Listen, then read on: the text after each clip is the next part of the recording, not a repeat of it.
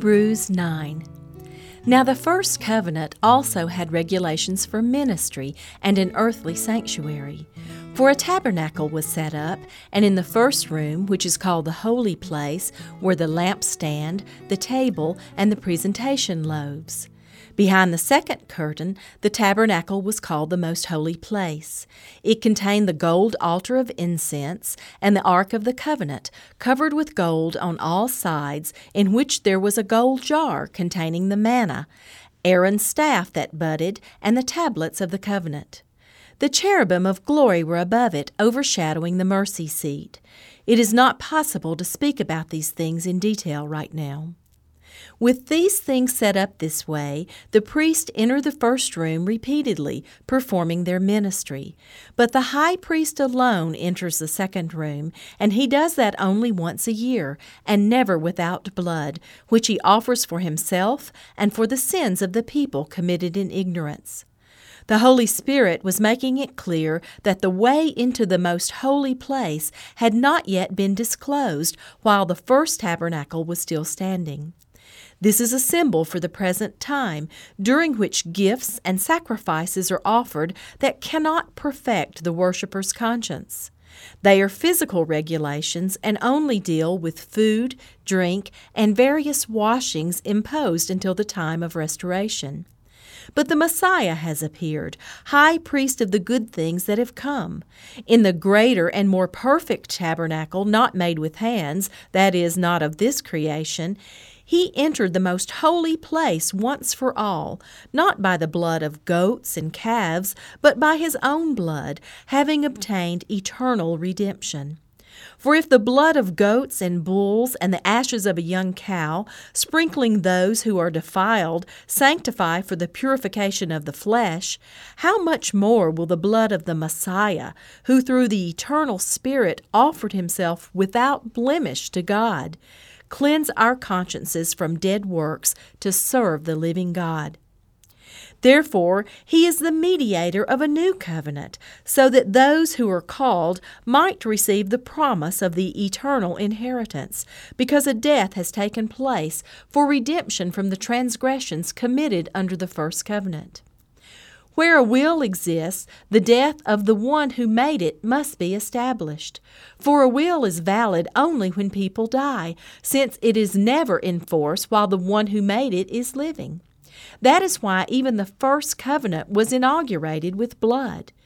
For when every command had been proclaimed by Moses to all the people according to the law, he took the blood of calves and goats, along with water, scarlet wool, and hyssop, and sprinkled the scroll itself and all the people, saying, "This is the blood of the covenant that God has commanded for you." In the same way, he sprinkled the tabernacle and all the articles of worship with blood. According to the law, almost everything is purified with blood, and without the shedding of blood, there is no forgiveness. Therefore, it was necessary for the copies of the things in the heavens to be purified with these sacrifices, but the heavenly things themselves to be purified with better sacrifices than these. For the Messiah did not enter a sanctuary made with hands, only a model of the true one, but into heaven itself, so that he might now appear in the presence of God for us. He did not do this to offer himself many times, as the high priest enters the sanctuary yearly with the blood of another. Otherwise, he would have had to suffer many times since the foundation of the world. But now he has appeared one time, at the end of the ages, for the removal of sin by the sacrifice of himself. And just as it is appointed for people to die once, and after this judgment, so also the Messiah, having been offered once to bear the sins of many, will appear a second time, not to bear sin, but to bring salvation to those who are waiting for him. Hebrews 10. Since the law has only a shadow of the good things to come, and not the actual form of those realities, it can never perfect the worshipers by the same sacrifices they continually offer year after year.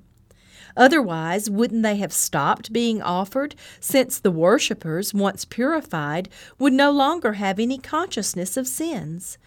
But in the sacrifices there is a reminder of sins every year. For it is impossible by the blood of bulls and goats to take away sins. Therefore, as he was coming into the world, he said, "You did not want sacrifice and offering, but you prepared a body for me. You did not delight in whole burnt offerings and sin offerings. Then I said, See, it is written about me in the volume of the scroll. I have come to do your will, God." After he says above, "You did not want or delight in sacrifices and offerings, whole burnt offerings and sin offerings, which are offered according to the law," he then says, "See, I have come to do your will." He takes away the first to establish the second. By this will of God, we have been sanctified through the offering of the body of Jesus Christ once and for all. Every priest stands day after day ministering and offering the same sacrifices time after time, which can never take away sins. But this man, after offering one sacrifice for sins forever, sat down at the right hand of God. He is now waiting until his enemies are made his footstool. For by one offering he has perfected forever those who are sanctified. The Holy Spirit also testifies to us about this.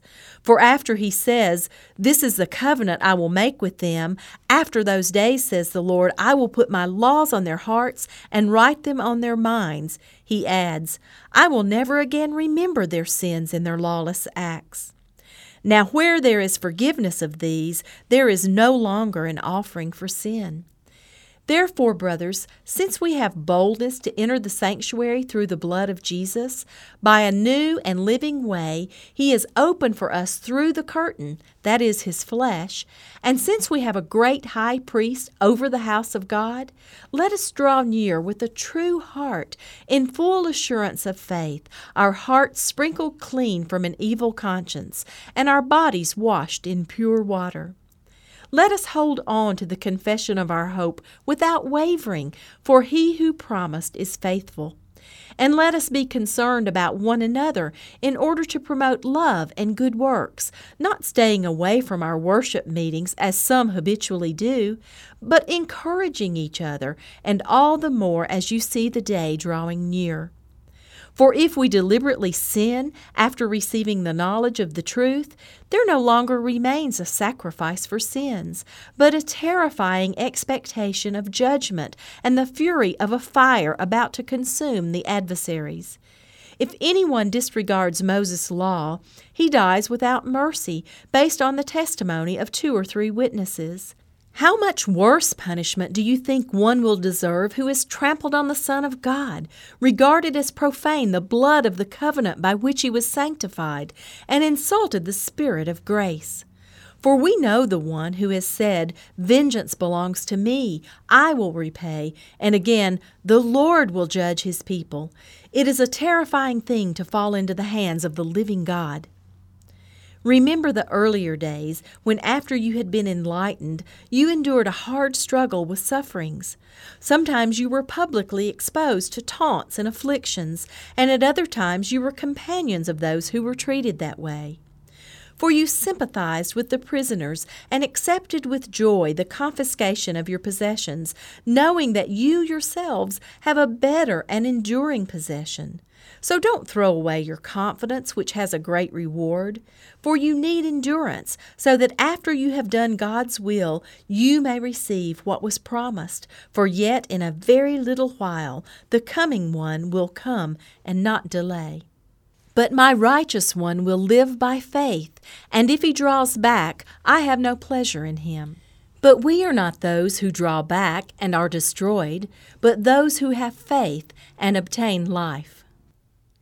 Hebrews 11. Now faith is the reality of what is hoped for, the proof of what is not seen, for our ancestors won God's approval by it.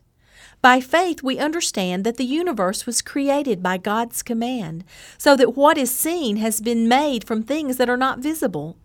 By faith Abel offered to God a better sacrifice than Cain did.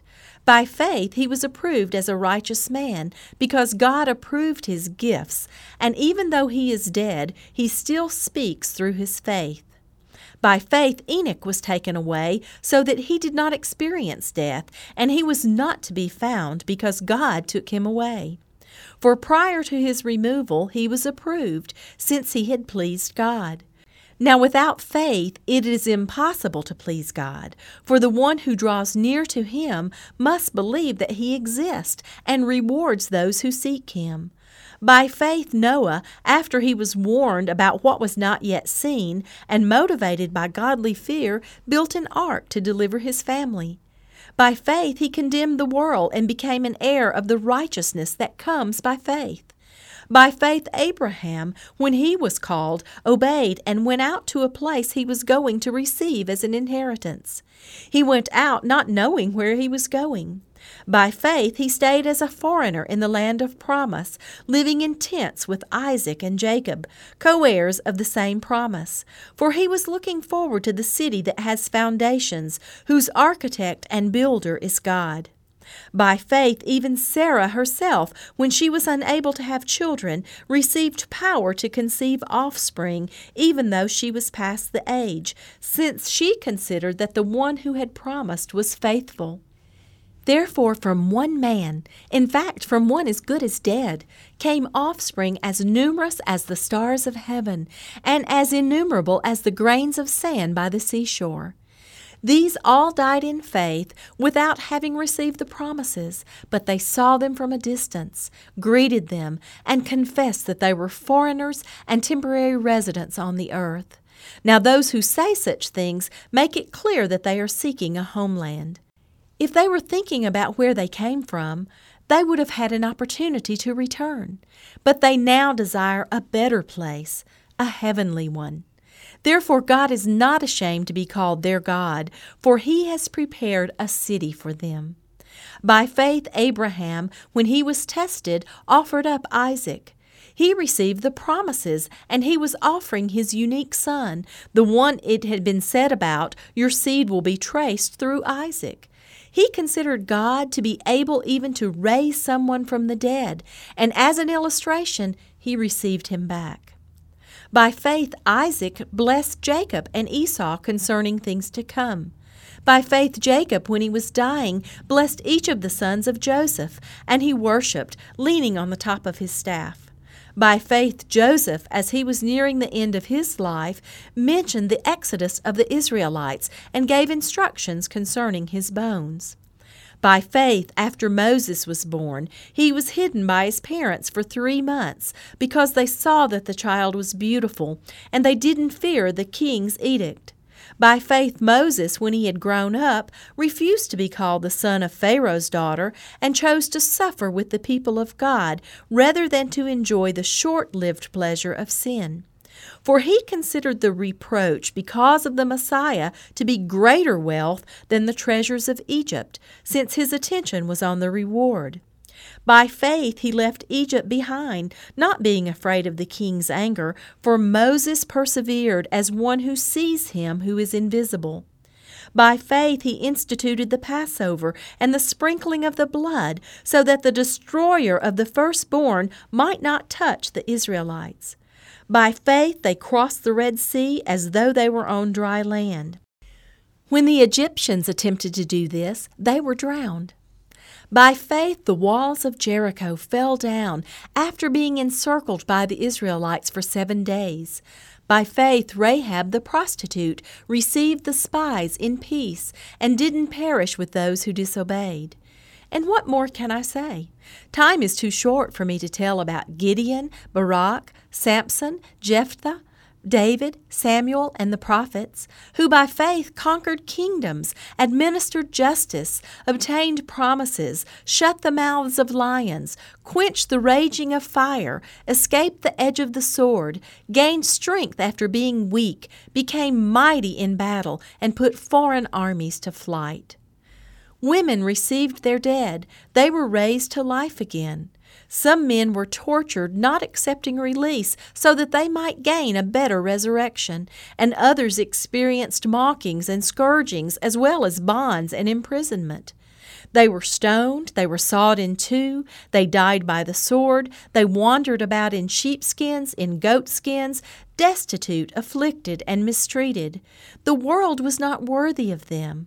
They wandered in deserts and on mountains, hiding in caves and holes in the ground. All these were approved through their faith, but they did not receive what was promised, since God had provided something better for us, so that they would not be made perfect without us. Hebrews 12. Therefore, since we also have such a large cloud of witnesses surrounding us, let us lay aside every weight and the sin that so easily ensnares us.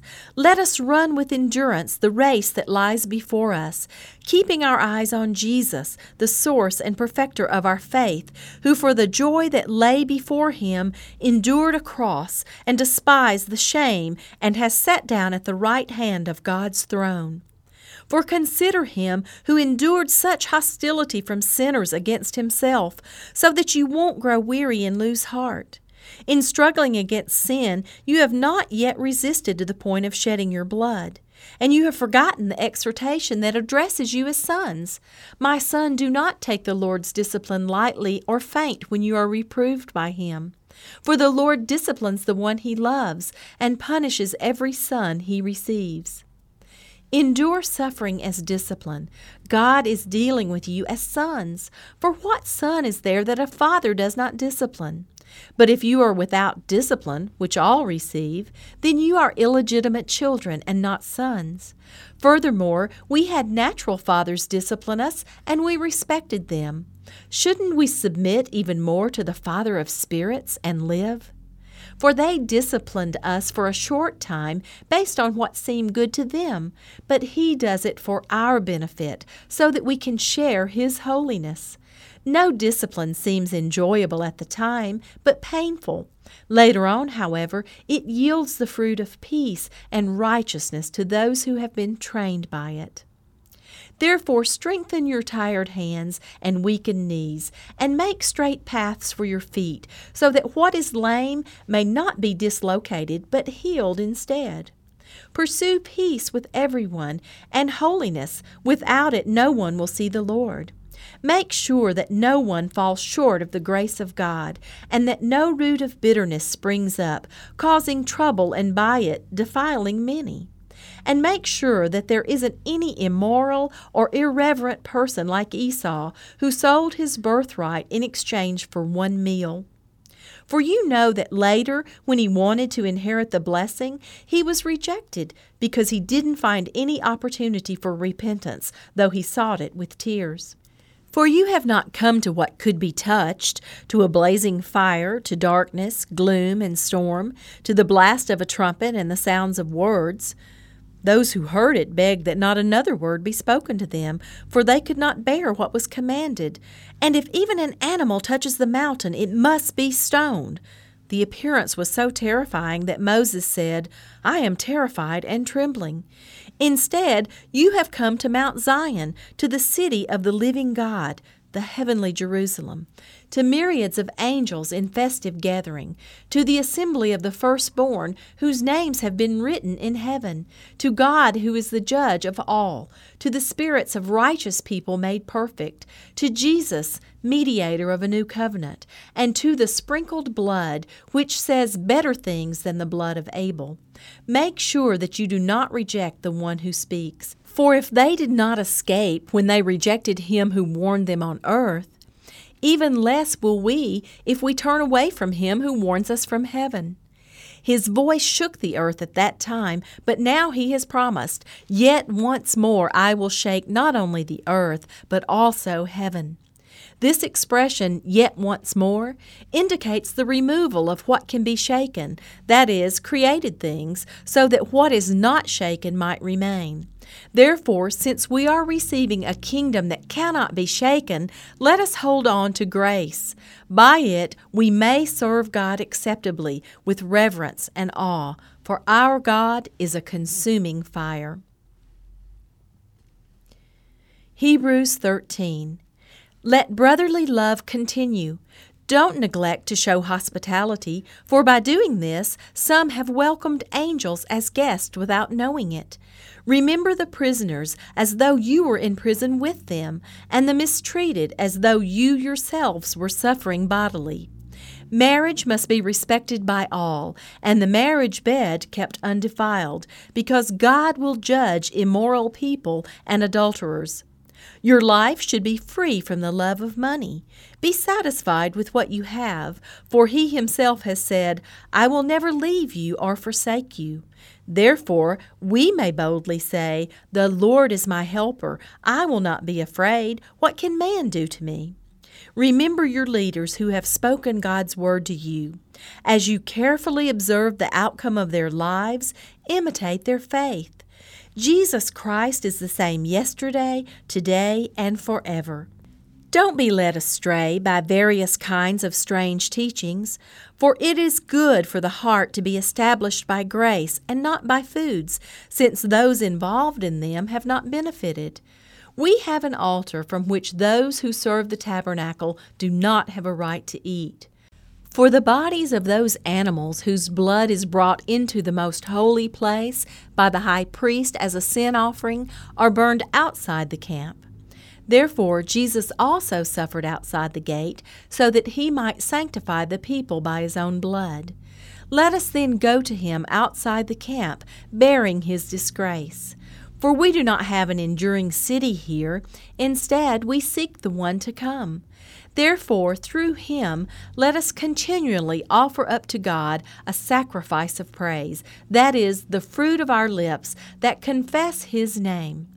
Don't neglect to do what is good and to share, for God is pleased with such sacrifices. Obey your leaders and submit to them, for they keep watch over your souls as those who will give an account, so that they can do this with joy and not with grief, for that would be unprofitable for you. Pray for us, for we are convinced that we have a clear conscience, wanting to conduct ourselves honorably in everything. And I especially urge you to pray that I may be restored to you very soon. Now may the God of peace, who brought up from the dead our Lord Jesus, the great shepherd of the sheep, with the blood of the everlasting covenant, equip you with all that is good to do His will, working in us what is pleasing in His sight, through Jesus Christ. Glory belongs to Him forever and ever. Amen. Brothers, I urge you to receive this message of exhortation, for I have written to you briefly. Be aware that our brother Timothy has been released. If he comes soon enough, he will be with me when I see you. Greet all your leaders and all the saints. Those who are from Italy greet you. Grace be with all of you.